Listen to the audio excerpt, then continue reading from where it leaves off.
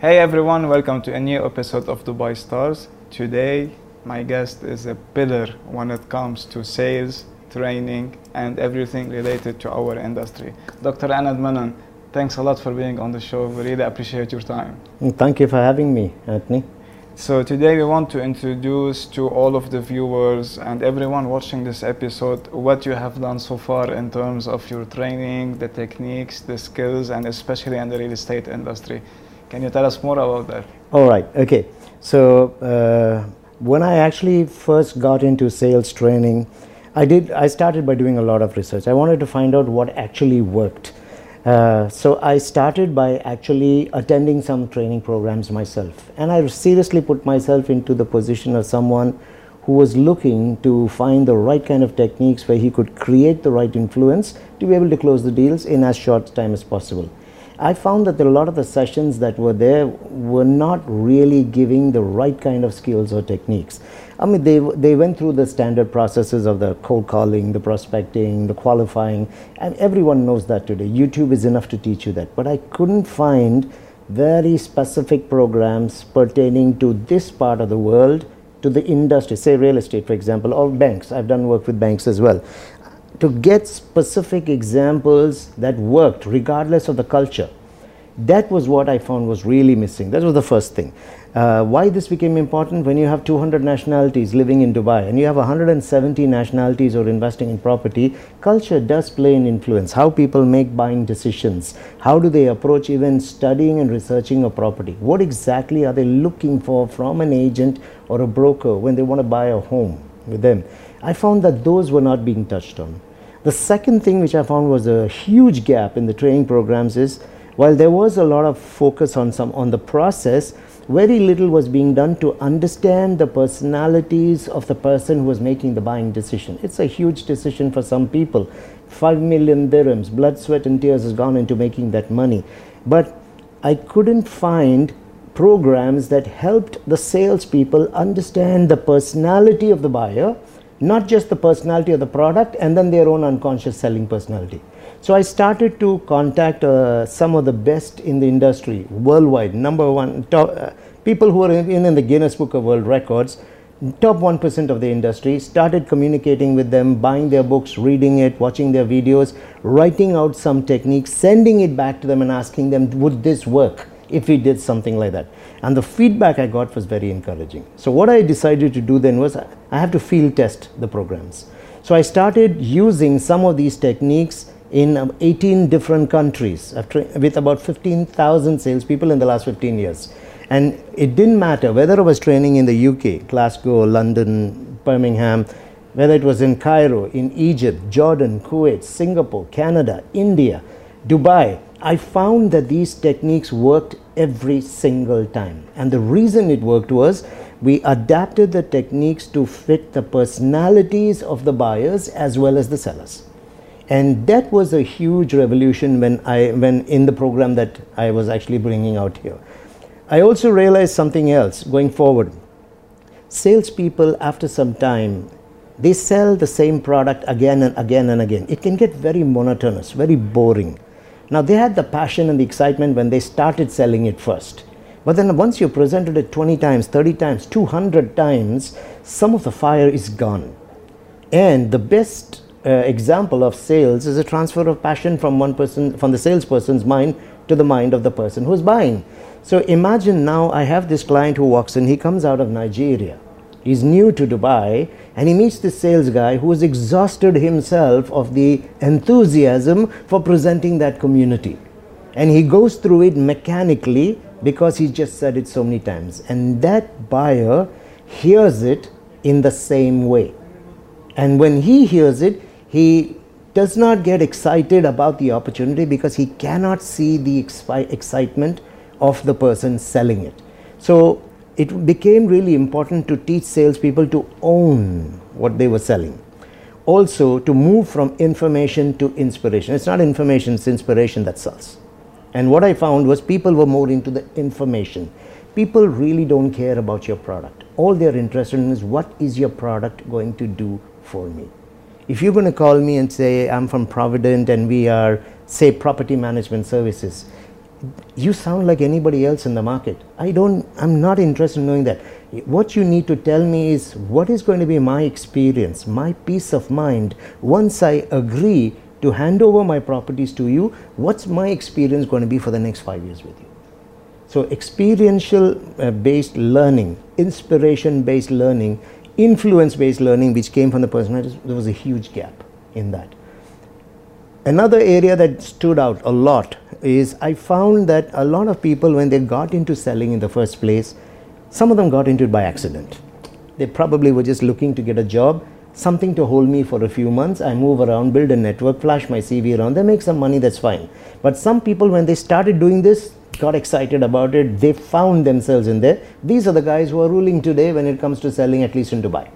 Then there are the others who have got into it and they don't even understand why they are in sales in the first place. I've asked this question to so many people. I said, why are you selling real estate, for example? Why you're here? Huh? Why you're here? Yes. Why are you selling real estate? To make money. I said, you can make money selling boats. You can make money selling fruits and vegetables. Look at Barakat. He's becoming a billionaire selling pineapples and cabbages to hotels. So why are you selling real estate? And they don't have the answer. Money is a result of what you do. I make my money, I sell education. So why real estate? And they cannot answer that question. Another major problem that I found with people, which I have been now working on changing, is the consistency of the approach that they use. Anthony, there's only one way you can make more money in sales. If I ask people how do you make money in sales, I usually get the answer by selling more. Now there's no intelligence in that answer, quite frankly. The only way you can actually make more money in sales is by shortening the length of your sales cycle. Now yes, we work in a limited time frame, 1st to the 30th of the month. After that, my counter winds down to 0. Again. Right. So the only way to make more money is to reduce the length of the cycle, which is from the moment I get the lead till the moment he signs the deal or the check. And if I can shorten the length of the cycle, I can fit more cycles in a fixed time frame that doesn't change. So if I can do that, I increase the value of my deals and the volume of my deals. And if I can do this consistently, that is how I will make more money in selling. For that, I have to look and evaluate my process. Very few salespeople, even fewer companies, are evaluating the actual selling process. So if it's taking me 9 phone calls to speak to a person, what can I do to speak to him in, say, 6 phone calls? I will reduce that part of my process by 33%. If it's taking me 3 viewings or 7 viewings before I can close the house, why can't I do it in 3? Or how do I bring it down to 3? So I found that when you started to work on evaluating every step in the selling process and then working on making those more effective is when people became consistent, people closed more deals, so volume went up, they also closed higher value deals. So you increase volume, value, as well as consistency. Another very important thing, and probably then maybe if you have something else to throw into it, is pulse checks. It amazes me how many salespeople mechanically go through a process without at different stages checking if the client is emotionally, intellectually alive in the process. So let's say I invite this client to come, he meets me at a sales center. I go to a model, I'm deciding to sell maybe a Ruba at an Arabian Ranches 3 or an Emaar Beachfront or a Damac Lagoons. I take the client to the model and I start pitching from the model and I take them all through the model in a mechanical way. Every client buys differently, but I have a standard pitch. The moment I finish from the model, I take the client with me and go to another model and start showing him something there. That's the wrong way to do it. Physically, I'm dragging my client in the process with me. But how do I know if he's emotionally engaged with me yet?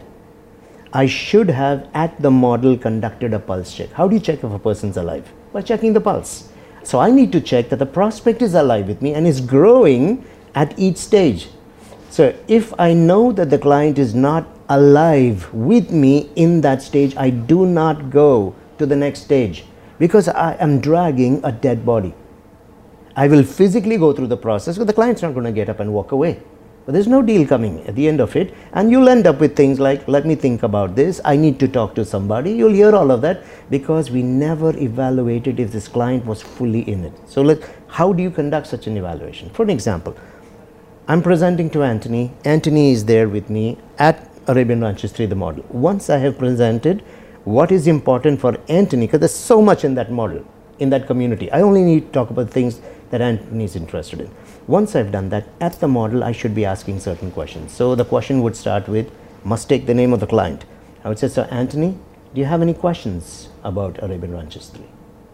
At that point, the quality of the questions being asked by Anthony will tell me if he's genuinely interested in the community or he's asking surface level questions simply because as a I prospect. asked. Yes.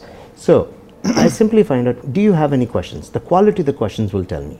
Now, once I've answered the questions, I would say, so Anthony, what did you like about Arabian Ranches 3? You see, now that's where my pulse check starts. If I move away from the model and then I say, Anthony, what did you like about Arabian Ranches 3 has disappeared from Anthony's head. He saw it just once. I've seen it 200 times.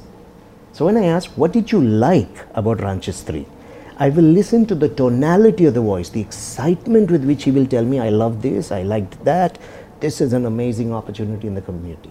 And then I will take it to the next level and say, so Anthony, wouldn't you say this is exactly the kind of community that you would like to live in with your family for, say, the next 5 years? And if he says, well, yeah, this community makes sense, and the tonality tells me that's an 8 on 10. Now I know, on the model, he loves this community. I simply use a power word and say, great, fantastic, please come with me. Then I move to stage 3. At every single stage, we must have pulse checks. If we as salespeople don't have pulse checks, we have only ourselves to blame. If at the end of the process we're going to hear, let me think about this or I'll come back to you. Which they never come back. 100%. Anyone who says, let me come back to you, is not, he's actually telling you, you haven't been able to engage me enough. I've come all the way to meet you in the middle of the desert with 40 degrees. I obviously had the interest, but somewhere in your approach and process, you actually killed that interest in me. So what I started doing is I created what we call the progressive selling model, where all of these things that I've been talking about has been factored in. And the results that we are seeing today is the fact that people who take it as training, apply it, are getting the results. In Provident itself, we had a couple of examples given today when we had the awards, where they took the training, applied it, and immediately they began to see the results. So we also know that it is working, because if you talk of the best names in brokerage, best names in developers, they're all currently looking at the progressive model. How important is qualifying in our industry? Qualifying is one of the most important things you can do. However, before I can even qualify, there is something that needs to be done, which is called the warm-up and the rapport building.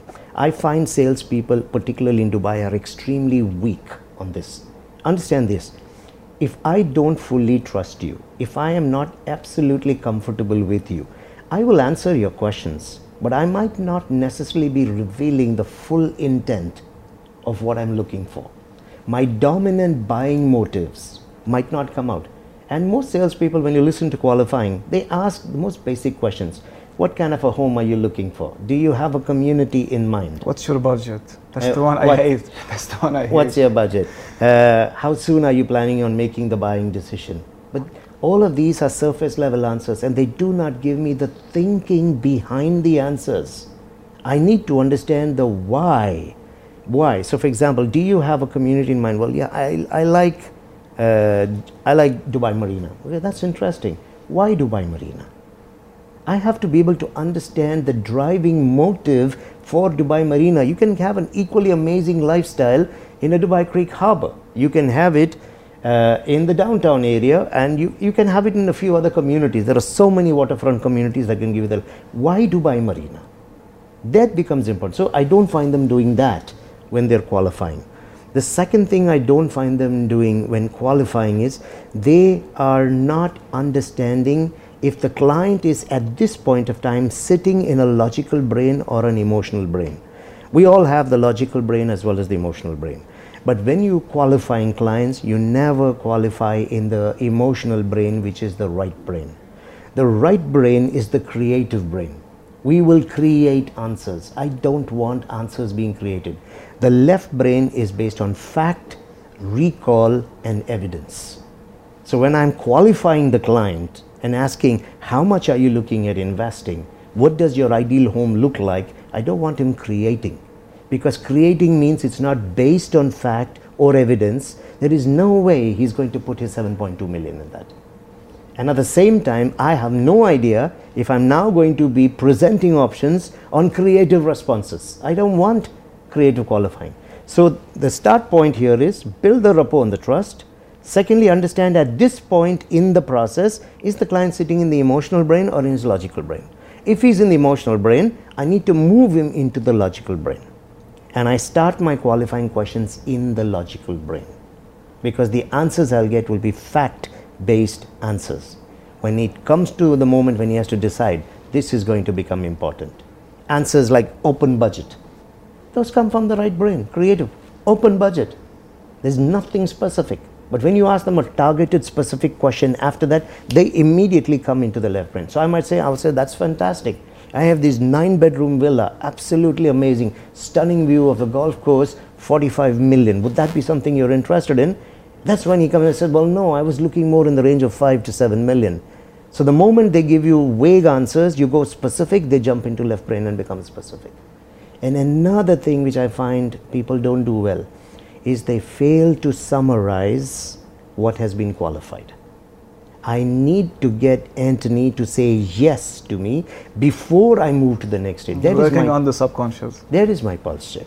So I would simply start by saying, so Anthony, from what you just told me, you're interested in 1, 2, 3, and 4. And for that kind of a home, you could invest up to X amount. And you could make a decision within the next 1 week. Is that correct?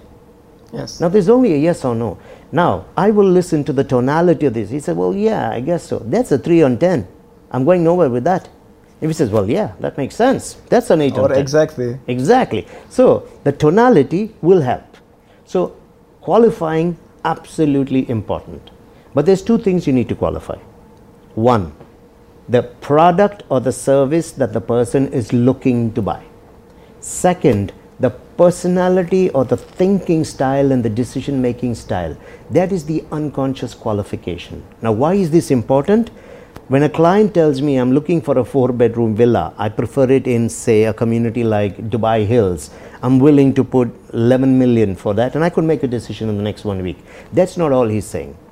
He's also actually telling me, I'm looking for a 4-bedroom in Dubai Hills, I'm willing to put about 11 million in it, can make a decision this week, but I need you to present this to me in a logical, sequential, structured manner, because I process information logically, sequentially, and structured. Now that is unconscious resonance. Your client is not going to say that to you. In the qualifying approach, you have to have the technique that helps you uncover who is this personality in front of me.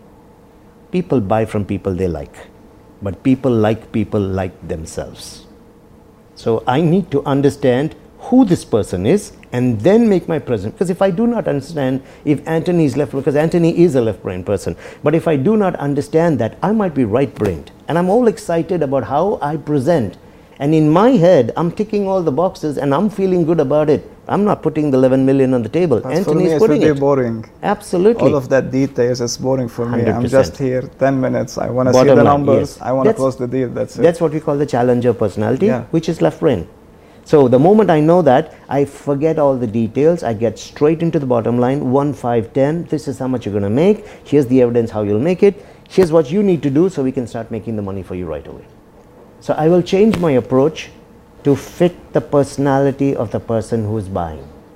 And that qualification is also equally important, which we are not doing. When it comes to, let's make a small scenario.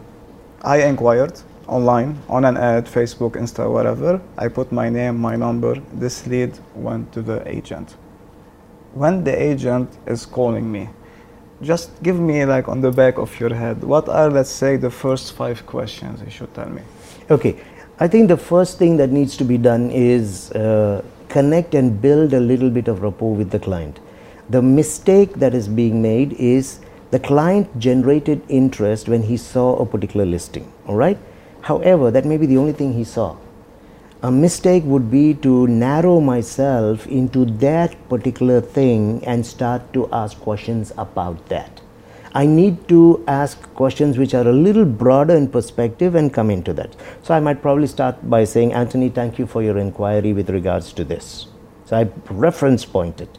And then I would turn around and say, before I actually tell you a little bit more about that opportunity, may I ask you a question or two? And from there, I will go a bit more expansive.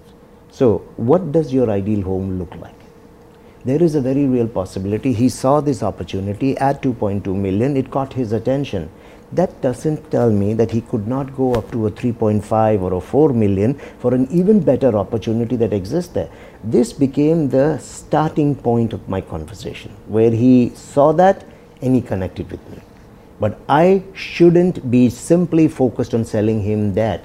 Tomorrow, once he moves into the community, he finds within the same community much more dynamic options. Or the community next to that same location had something even more amazing. So when I qualify, I first go a little beyond what the client has told me immediately.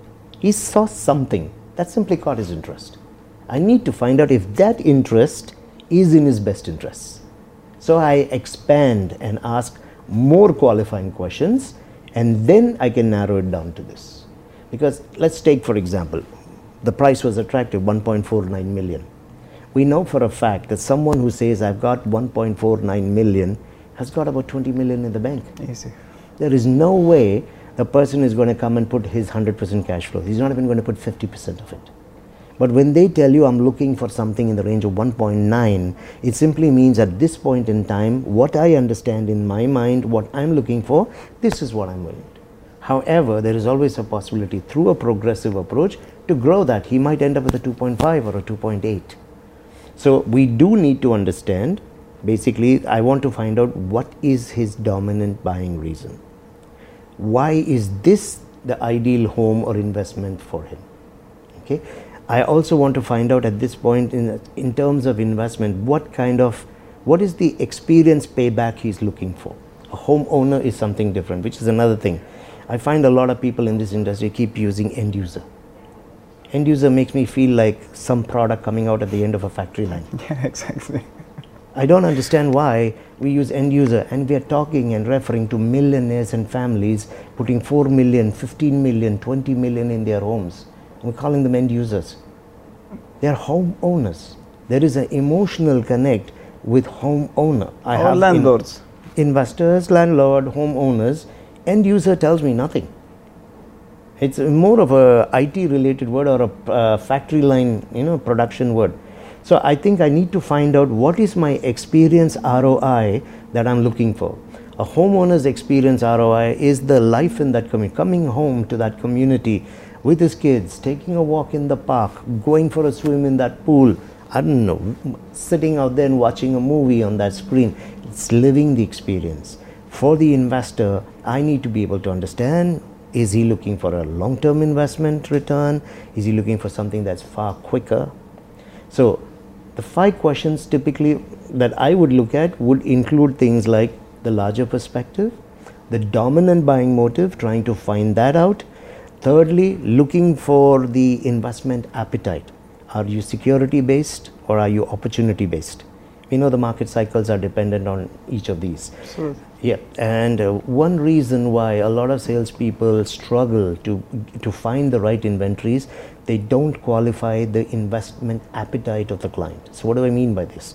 If I have a client who's a security based investor, they typically would buy close to completion, or they would go into a secondary market, or they will come to a property which is already completed but they'll take directly from the developer. They understand they're going to pay a much higher price. They also know that they will get a very aggressive payment plan, but they are fine with that because they have not taken any risk.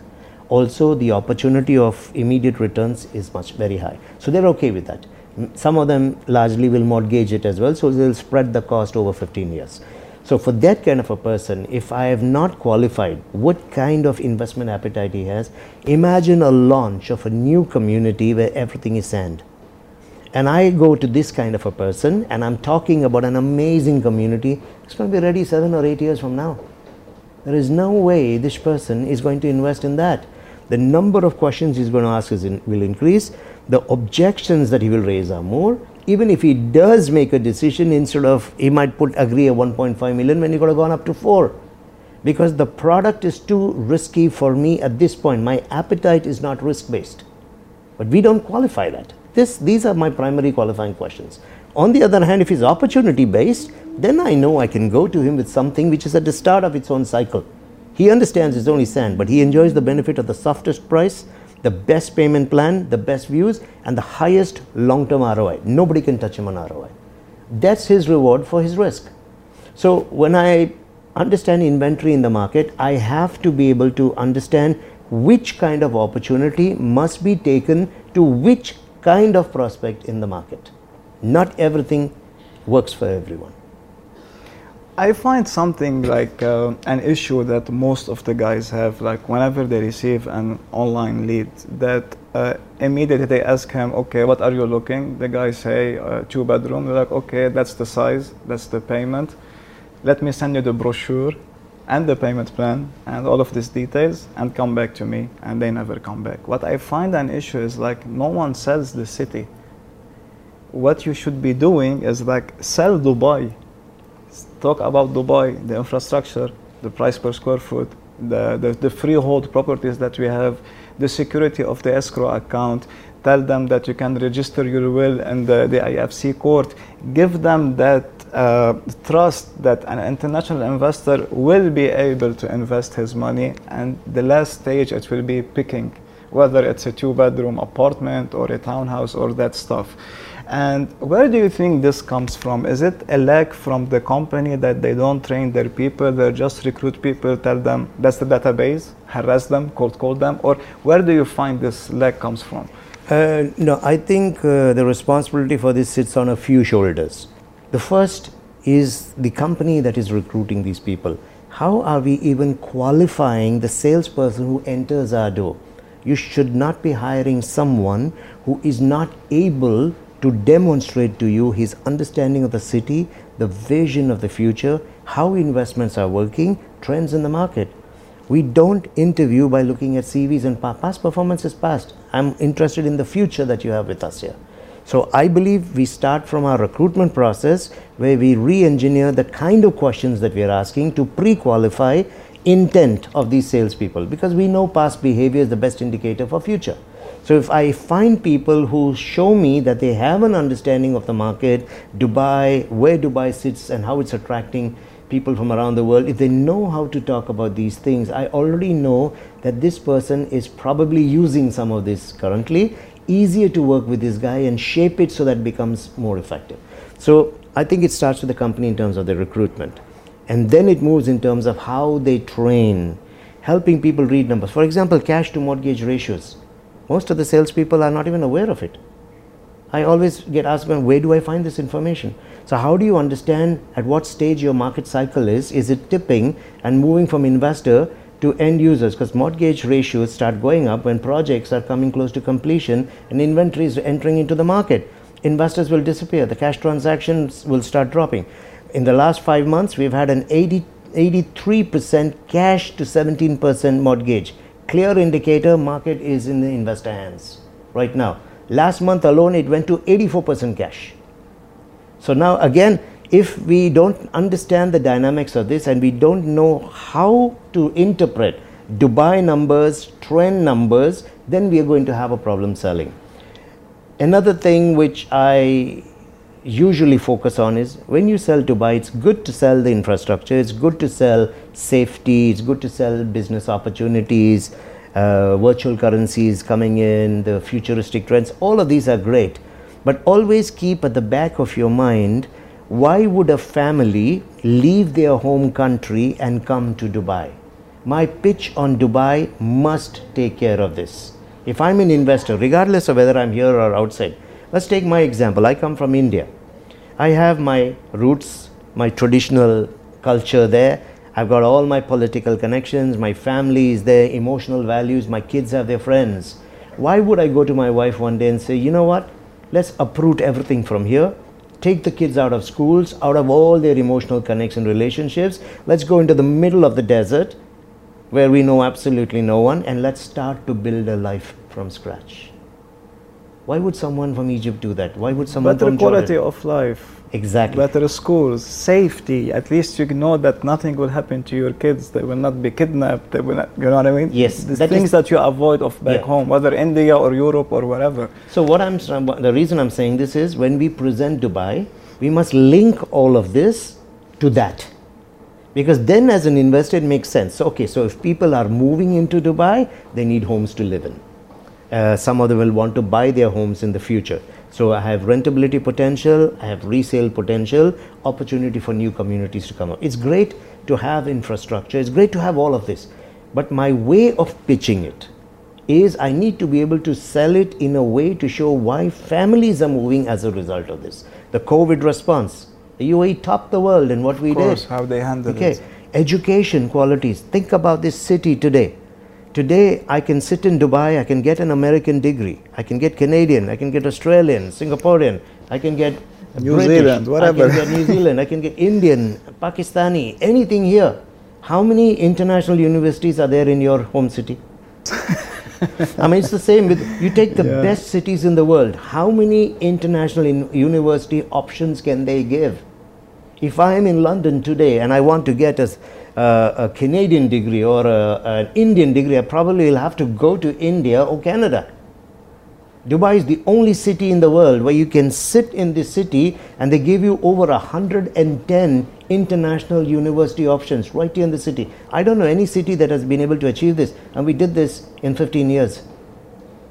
Now that is another reason why I would want to come and live here with my family, because besides all of this, the thinking of the government here is, how do we make this the city that people will want to desire? The most to- attractive to Absolutely. the world. And So- they have done amazing Yeah. doing that. And that's why I feel it's okay to talk about things like the tallest tower in the world, the largest mall. This is all fine, but we don't want to spend too much time on that. Because at the end of the day, I'm not investing in the tallest tower. Neither am I investing in the largest mall. And I wouldn't relocate with my family to the city because it has the tallest tower. Absolutely. Yeah, I would take a 4-night, 5-day package, come with my family, enjoy it. Isn't that what we do when we go on vacation? You go to a place and you look at what the place is known for, but you wouldn't relocate to that place. So we have to change how we present. You have to sell Dubai because the value and the attractiveness of your home or investment is directly connected to the attractiveness of Dubai as a city. But we need to keep in mind those aspects of the city that will attract families to want to come and live here, business owners who will want to come in here and grab the opportunities, capitalize on the tax benefits, the online applications, the digital currencies, the ease of doing business, the opportunities being present, the whole world coming into Dubai. We need to capitalize on these, but connect these to why real estate is going to make sense as a result of these things. When people are cold calling, it's becoming harassment. It's going nuts. Like, I do have few properties. I'm gonna show you my phone. I have over 1,400 phone numbers blocked by calling and by WhatsApp. First of all, I need to know from you, what do you think about cold calling, and which is the right method to do it, and which is the method which is called abusing it. So I need the difference between the two. All right. Firstly, let's look at cold calling as an instrument, all right? If cold calling was not working, it would have been dead long ago. But if you go any city in the world today, cold calling is still being done. They've refined the way they do it, but cold calling is still being done. Because we understand that human beings are curious. They want to know things that they're not aware of. And sometimes it is a lot more effective on a call rather than an introductory email or a PDF that goes out, because I can engage with the person. I may have questions that come to my mind immediately. In real time, I can get those answered. So cold calling per se is not the problem. It is the approach towards cold calling that people find offensive, because at the end of the day, you are interrupting my day. And if you've interrupted my day and then you sound like someone who doesn't really care about me, and you're just there to sell some kind of service, but you don't really care about me getting value from it, of course I'm going to get irritated. The other challenge is, because I get so many calls, the 1,400 that you talked of, I get, and 90% of them sound exactly the same. And even the text is the same. Hi, I'm texting you regarding your property in XYZ. Is it available for sale or for rent? Name of the person, name of the company. Yeah. So So it make you think, like, as you said, I invested $1 million in this property with all due respect, but who are you to even engage with you on this conversation? Because you just send me a WhatsApp. So what will be the better approach, in your opinion, which will make me at least like click with this person, or at least to answer him? Okay. The approach changes based on the type of lead you work with. You have inbound leads and you have outbound leads. Inbound leads are easier to speak to because they have at least shown some interest. However, that interest only allows me to start to speak to them. What I do after the call, after that in the call becomes important. The outbound leads are the ones where people end up having this kind of a resistance to the call. Now there's two ways you can deal with that. When we talk about outbound leads again fall into two categories.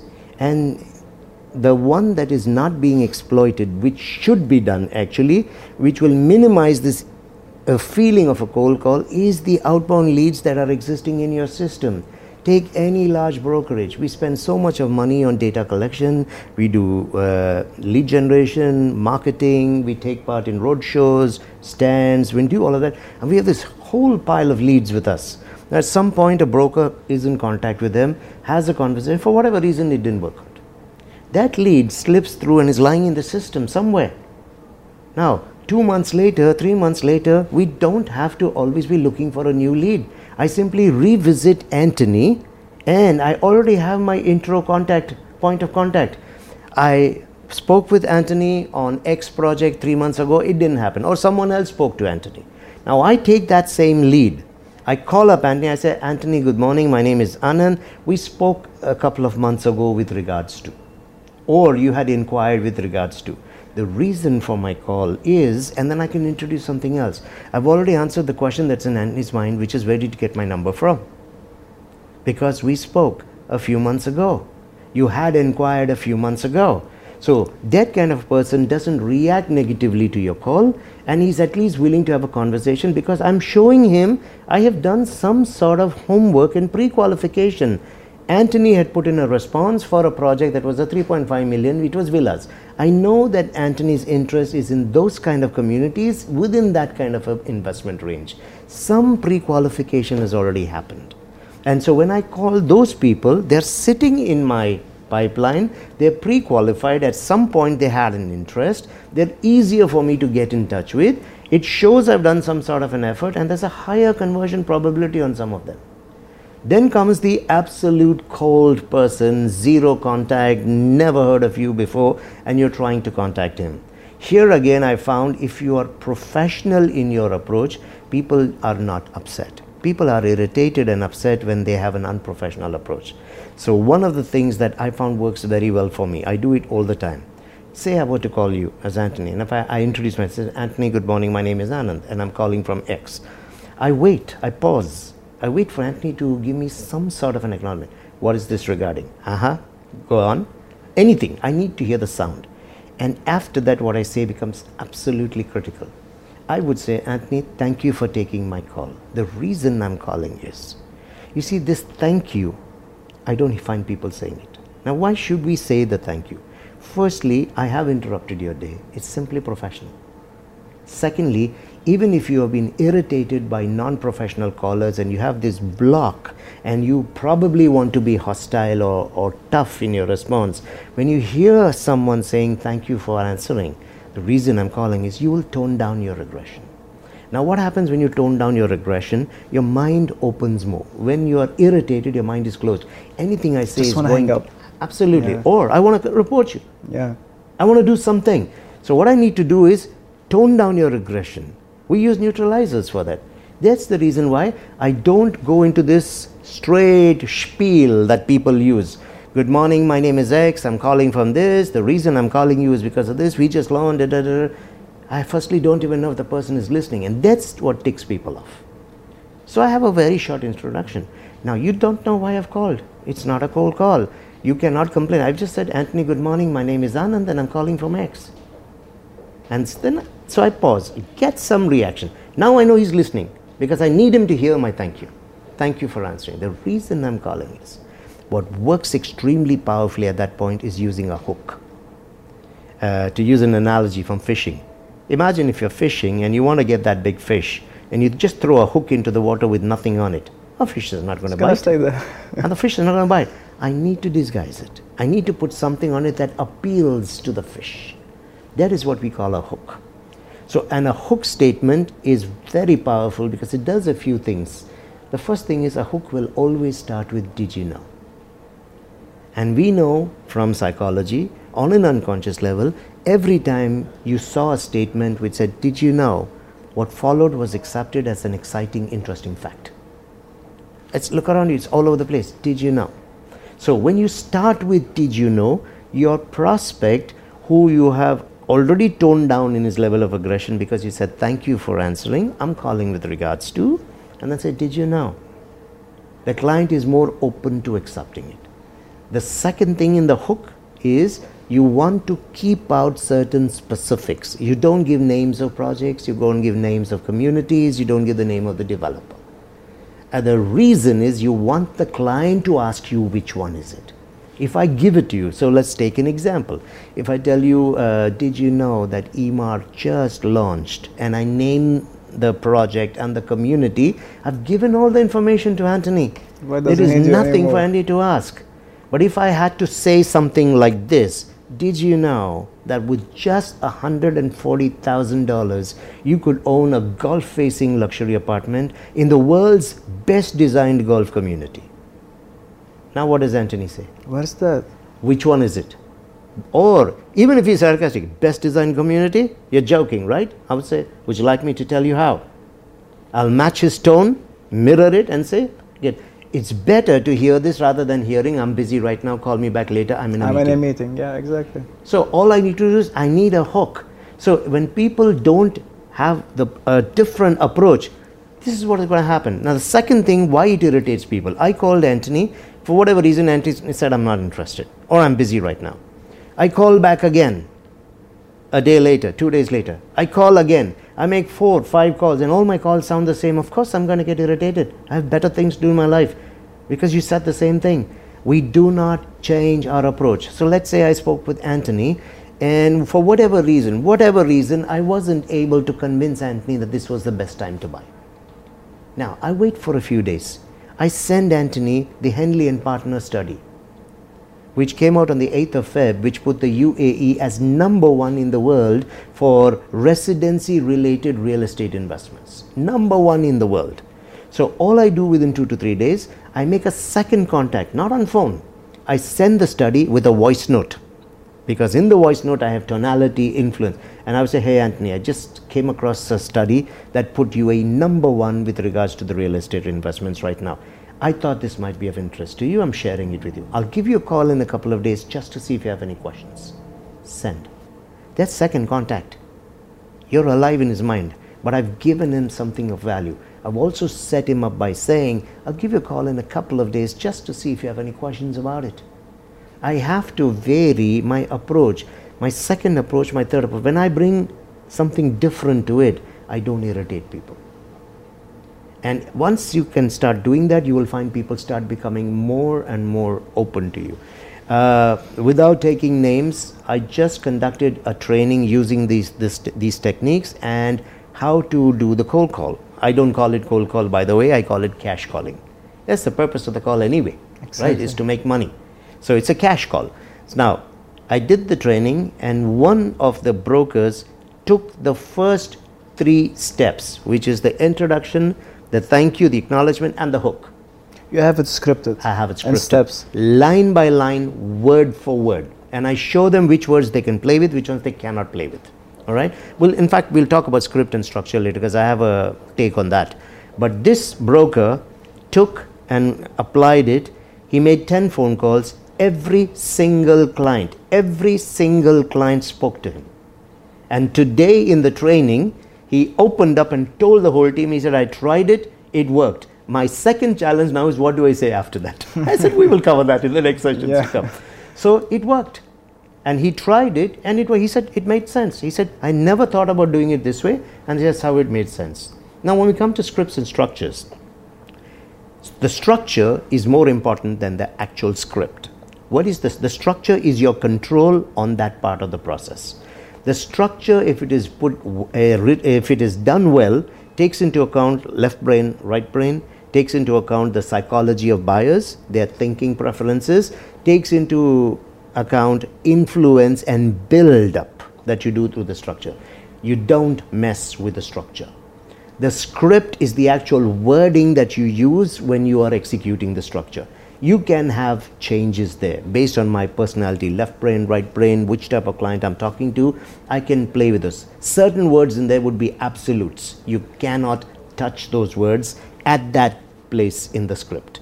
Those are sacrosanct. We underline that and we say, don't touch this, don't change this. And we'll demonstrate why that needs to come in there. So maybe let me give you an example, all right? I am starting on a cold call. This is a lead that is overseas.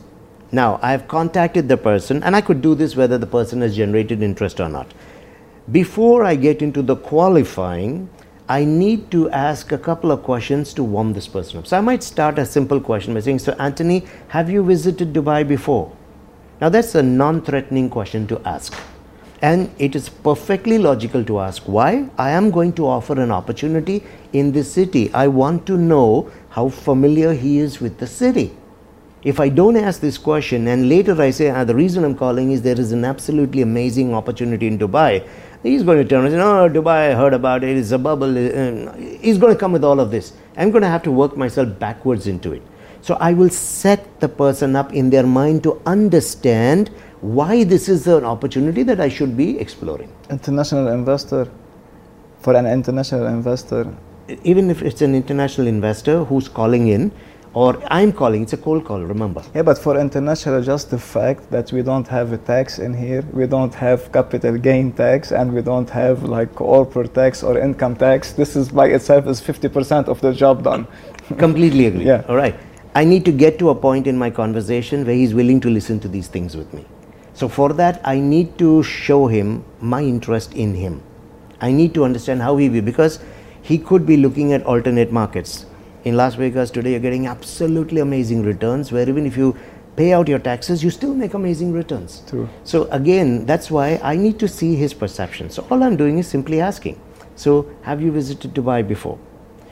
Then my second question, if he says, well, yes, I have visited Dubai before, I could simply ask him, so what do you like about Dubai so much? You see, it's a leading question. But he's going to focus on what he loves. I love the infrastructure, the fact that you're tax-free, the quality Beach, of education, whatever be his answer, I'm going to do something. This is where the structure comes in. Whatever be Anthony's answers, 1, 2, 3, 4, 5, I will simply say exactly. You're right. Yeah, you're right, exactly. I love you're right because it gives him that you're right. Yeah, okay. And then I will say, Dubai is one of the most visited cities in the world, both for business and pleasure. That's the reason why so many people are investing in property. So I have my bridge coming in, and then from there I will move and say, so if you were to consider an opportunity in Dubai, what kind of opportunity would you be interested in? So I go seamlessly from my introduction into managing a brush off, into the warm-up questions that lead to Dubai, and exactly you get him to agree, and you match the tonality. If I say, so Anthony, what do you love? Well, I like 1, I like 2, I like 3, I like 4. I would turn and say, exactly, I'll match the tone. If he says, well, I love this, I like this, that's what I like, it's amazing. I say, exactly. You mirror and match and say, that's the reason why so many people. So I reinforce his answer, say, that's the reason why people are investing. So if you were to consider an opportunity, what would your ideal investment look like? So I would get into that. So the structure is really important. Certain words need to be said at certain places in the structure. Take, for example, client is raising an objection. There is a structure to handling objections. And I have tried this literally in so many companies in Dubai, and even the experienced salespeople fall on this. For example, let's say the client says the price is too high. How do you deal with it? Compared to what? Okay, you see, this is what happens. I hear compared to what? Or which specific project have you looked at? How did you decide that? Or they justify why the price is like that. But then, there is not the right approach. Why? Let me ask you another question. When the client said the price is too high, how do you even know it's a real objection? It could be a counter to negotiate. It could just be an excuse because he just wants to get away, and this is what everybody complains. Oh, market is down. Interest rates are going up. They'll throw things at you because those are the easiest things to throw, and that's what everyone's talking about now, right? So when they throw that at you, you do not even know. The moment I say compared to what, how did you decide that? Where did you get that info? What I'm actually doing is I have accepted this is an objection and I'm attempting to handle it. We never do that. The structure teaches me that you will first qualify if this is a genuine objection, or is it a smokescreen, or is it an excuse. But before I do that, I need to use a neutralizer, because in the client's mind it is an issue. It may not be, but it is. And when it's a negative thing in his mind is closing. Why would I attempt to answer something to a mind that's closing? So I will stop the mind from closing. That is my first step. And the way I would do is I would say, Anthony, I can see this is important for you. Or Anthony, I understand. I'm glad you brought that up. Thank you for sharing that with me. That's a valid concern. All I'm doing is stopping Anthony's mind from closing in that moment. Then my next question would be, is that the only thing stopping you from going ahead? Now, how do you answer that? It's only a yes or a no. A maybe is in the no.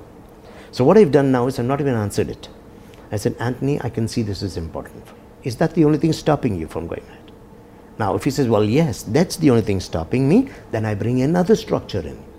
I have to repeat the objection and get clarification. But before I repeat it, I must say when you say. So let me put the three together and probably have any questions after that. So Anthony tells me markets are down right now. I would turn around and say, Anthony, markets are important, or I can see this is important for you. Is that the only thing stopping you from going ahead? Well, yeah, that's the only thing that's stopping me. So Anthony, when you say the markets are down, what exactly do you mean? See, I'm not answering it. So now I'll get to qualify. But before I get to asking compared to what, how did you decide? I want to qualify, is that the real objection? That's the reason why structure. When you say the markets are down, what exactly do you mean? And then I use a neutralizer after your answer. I'm glad, thank you for sharing. Or I understand. Then when I give my reply, this is so powerful in objection handling. It's called the third party approach. You never answer an objection by you giving the answer directly. At the end of the day, who are you? A sales guy? You are obviously going to talk well about it. It's a pitch. But third party is where I use investors, people like him. So I will turn around and say, thank you for sharing that. I know exactly how you feel. Some of my best buyers initially felt the same. Here's what they discovered. And then you give your answer. It's no more yours, it's theirs. And there are people like him. The credibility and the acceptance rate jumps by 67% when you use third party. I know exactly how you feel. Many of the buyers in the market initially felt the same. Here's what they discovered. Then you give the answer. But you don't stop with the answer. You say, does that answer your question satisfactorily? I must say satisfactorily. Because if it says, well, yeah, that answers my question satisfactorily, I go with the trial close. Which unit would you like to go for? How do you plan to make the down payment? In that case, let's just finish the paperwork on this, shall we? So we can discuss what happens next. You see, if you follow the structure, I firstly qualified. I can see this is important. Is that the only thing stopping you? And you've said yes. Then I've said, when you say that, what do you mean? You've given me an example. You've given me the answer. Then I actually have come back on that and said, I understand. Some of my best buyers initially felt the same. Here's what they discovered. Give the answer. And say, does that answer your question satisfactorily? He says, yes, it's a logical thing. Which unit would you like to go for? The structure is important. The words can be played with a bit. So I'm all for structure. I love scripts. My only challenge with scripts is two things. They can become canned after some time. People lose the passion and they just say it. I forgot words even. And the other challenge is scripts are typically left-brained in approach. They are written by people who are essentially left-brained. So why? Scripts have attention to detail. They pay attention to structure, to sequence. And so therefore, left-brained people are the ones who are extremely good at writing out scripts. But that means I am ignoring 60% of humans on the planet who are right-brained. A left-brained script does not work for a right-brained client. So the person writing this, lots of people are very good at writing scripts. but they have not thought about what is the personality profile of the client with whom this is going to be used. There's also 60% of the sales team who are right brain. They cannot resonate with that written script because it's left brain. It's language that doesn't excite them. Doctor, I want to ask you a question. Are you able to know if a person is right brain or left brain from his profession? 100%. You know it from the profession, you know it from the business card, you know it from the job title, you know it in the first 30 seconds when he speaks on the phone, you know it from the tone in the voice, the length of his sentences, whether he's framing his conversation with questions or sentences, how big the sentences are, how specific they are, how subjective they are. You also can read the personality and understand the client by looking at a WhatsApp or an email or a phone call or face-to-face. Wow. At the end of the day, whether it's WhatsApp, email, phone call or face-to-face, those are just channels. It's one human with another human. So we need to understand the personality. So let's take a simple example without getting into those details. Imagine a client who writes your WhatsApp and he's saying things like, how much? Show me. This is a person who we know is left brain challenger profile, extremely impatient, does not want to waste time with words. And they're usually loud. Yes, very loud. Because left brain challenger profiles tend to be loud, they tend to interrupt you and they come very direct to the point and they're very specific. Now imagine a property consultant or a broker replying, writing a paragraph. The first natural thing to me when I open my WhatsApp is I see this paragraph, so I have to read that whole thing to find my answer. I switch off. I've killed the rapport with a person already because I'm not understanding that his preferred communication style is being demonstrated to me. I need to step back from my WhatsApp, look at that and respond. You get an email, first do a bird's eye view. Is it a short email, long email? Long sentences, short sentences, bullet points, paragraphs. So I have to mirror the same in my response. On an unconscious level, he's looking at himself, he loves it. So that's why people are giving us the clues and the indicators all the time. And yes, you can absolutely find out from all of this, the profession, the title, anything. You can find within a particular profession different kinds. So if you had to take an example, let's take medicine. Just an example. Surgeons are all challenger profiles, left brain, front brain. Surgeons are people who are bottom line focused. They operate, they do what they have to do without emotion engaging. Logical, practical, effective and efficient. I get in, I finish the job and I go out. Emergency response personnel are all left brain and front brain, challengers. Because when you have chaos, there's been an accident, a train has derailed, a plane has crashed, it's chaos. I need self-organized, self-managed, detached people to come into that, ignore the families that are screaming and the panic that's going around, be absolutely zoned in and focused, know exactly what they have to do, get onto it immediately, finish the work and get out. Right brain, they will freeze maybe. Right brain is the drama and the emotion and they're screaming and they're running around. If they're right brain, back brain, which are the responder type of, they faint when they see blood. So I don't want that kind of a person when I'm recruiting for an emergency response personnel. So similarly, if I'm looking at a lab technician, a research person, the pharmacists, they're all left brain but they are back brain. High attention to detail, process, structure, dotting every I, crossing every T, looking at the prescription, writing the correct dosage. You know, people who are, think of accountants, think of lawyers, think of auditors, they come in that right profile. Brain. No, left brain. Even accountants are left brain. I felt like they're right brain. No. I would. The last thing I want is an accountant who's right brain. Right brain is creative, imaginative. I don't want my accountants getting creative with numbers. Okay. I want them to be deadbeat boring, left brain, compliant, process oriented, high attention to detail, accuracy driven, and once perfectly motivated to do the same thing again and again and again and again. Based on fact, proof, evidence. Accountants are all like that. The day you have an accountant who smiles in the building, your recruitment has gone wrong. I wouldn't want an accountant in there. That's true. Yeah. So I understand now. So my research guy is in there. Trauma counselors, pediatricians come from the right brain, back brain, the responders. Friendly, warm, patient, understanding, smiling face. They can just exude that comfort to people. So my trauma. So the accident has happened, the emergency response people came in, they took control, they did it the way they had to. People are sitting there wrapped in blankets, their world has fallen apart. That's when I want my trauma person to go and sit next to them, patient, and take them through it. So we're still in the medical profession, but based on the nature of the job, I need a different thinking and behavior approach. Now bring this to sales. How does this work in sales? There's 3 personalities, Anthony, that every salesperson should master. Every company should master. The first is the personality of the product.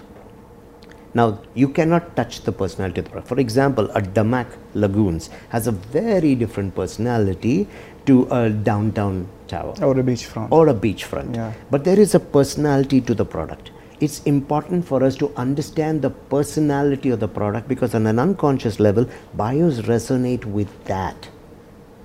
One of the examples I always use is a BMW versus a Mercedes. Now if you look at both the cars, 2 German cars. Both German cars, both pretty much cost the same. They can do the same things, status level, they sit in the same bracket. You're in a hotel lobby, a Beamer pulls up and a Merc pulls up. You really can't tell the two apart. And the drivers are different. The guy who buys a BMW can also buy the Mercedes. Yet why is it that someone who drives a Mercedes will never drive a BMW and vice versa? If you ask them, why do you like the Mercedes? Status, German car, high tech, all of that. They'll give you the same reasons. Durability. It's the same thing with the BMW. That is because we know from research that there is an unconscious resonation between the personality of the driver with the personality of the car.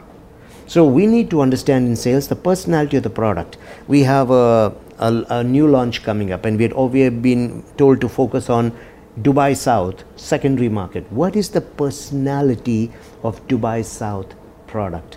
Lifestyle in Dubai South. Then I need to resonate that with the personality of my prospect. Because if the personality jars there, it's going to take longer to close the deal, more objections will come up. So back to the Mercedes example. I find salespeople telling me, okay, so he drives a Mercedes. I was able to convince him to take the BMW. I'm a great sales guy. I said, no, you're not. Because in the process of getting him to buy the BMW, you would have had to, at some unconscious level, touch his integrity to Mercedes. People don't like that. He would have raised every possible objection in town. The time that he would have taken to decide to buy that, you could have sold 3 Mercedes in that time. Yeah. So now you get him to buy, his heart is not completely in it, you went through a lot of effort and objections, and 1 month later the car is on Dubizzle and he's back in a Mercedes. So you're not being very smart. So does that mean that I do not approach the Mercedes guy for the BMW? No, that's not what we're saying. What we're saying is find out the personality of your prospect and see how you can resonate his personality with something in the BMW that will make sense. So we need to be able to align the personality of these two. And then the third, the most critical, is the personality of my salesperson. Because I will resonate with the salesperson based on his personality. The salesperson resonates with the product and is excited about it because it fits his personality. Now here's the secret to selling. You can't touch the personality of the product. We won't let you do that. You can't touch the personality of the prospect. He won't let you do that. The only personality you can actually work with is yours. That's where the adaptability comes in. Whole brain thinking, left brain, right brain, front, back. That's why it becomes... Go aggressive, wait, go critical. for the kill. Yeah. Take a classic, you have an audit management software. Audit management software is what we call an organizer profile. It's left brain, back brain. Now, that product is dead boring. At least for someone who's not an auditor. It's dead boring. High attention to detail, process 1, 2, 2.1, 2.2, 2.3, do the same thing again and again, compliance. It's that kind of product. Now, who's your client for that kind of product? The same type of person, an accountant or an auditor. He carries the same personality. He loves it. But you have a right brain sales guy who wants to put out the red carpet, fireworks, and get elephants to come, shoot from the hip. No structure, organization, no process with which he sells. And this guy, you hire him to sell a product that's dead boring.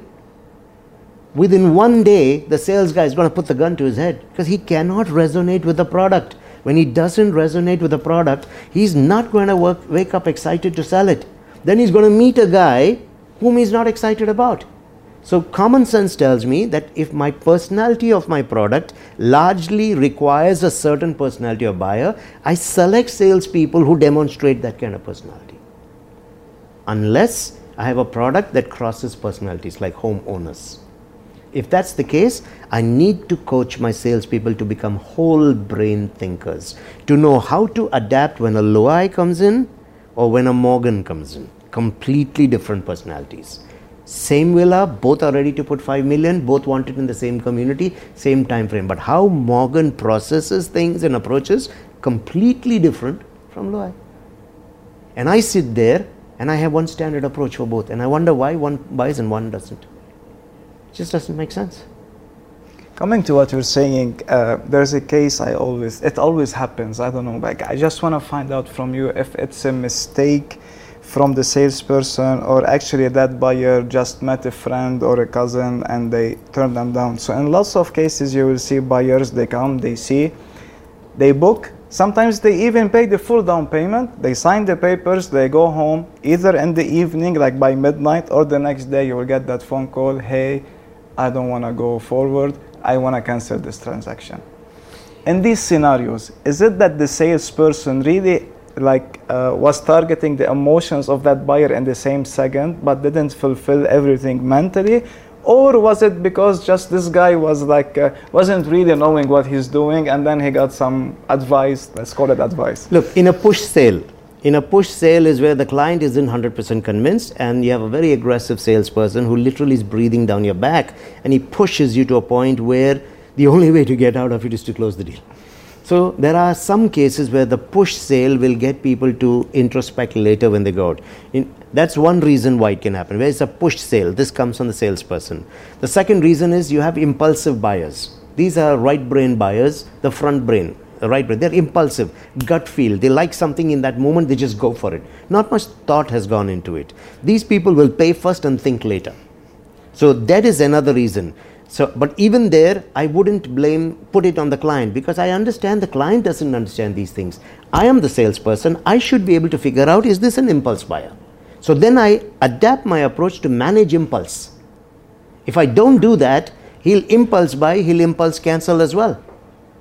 So that's what's going to happen. So what I need to do here is understand the impulse buyer, present it in a manner where he's going to be able to fully recognize the value of it. Because what's going to happen, they will buy now, they'll do research later.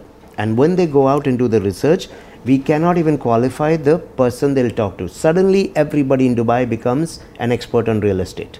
And they have only one agenda, to tell you made a mistake. The third reason it happens, and that's why it's really the broker or the salesperson who has to really pay attention to whole brain thinking.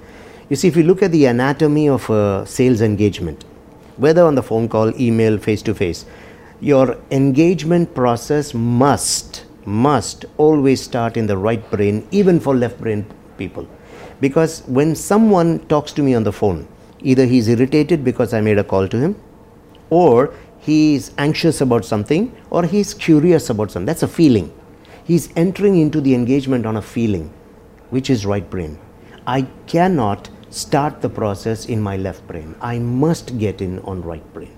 Because that's why warm up and rapport and trust are all feelings. And this is where salespeople short circuit the process. They don't want to spend time doing that. So that you have a client sitting in an emotion.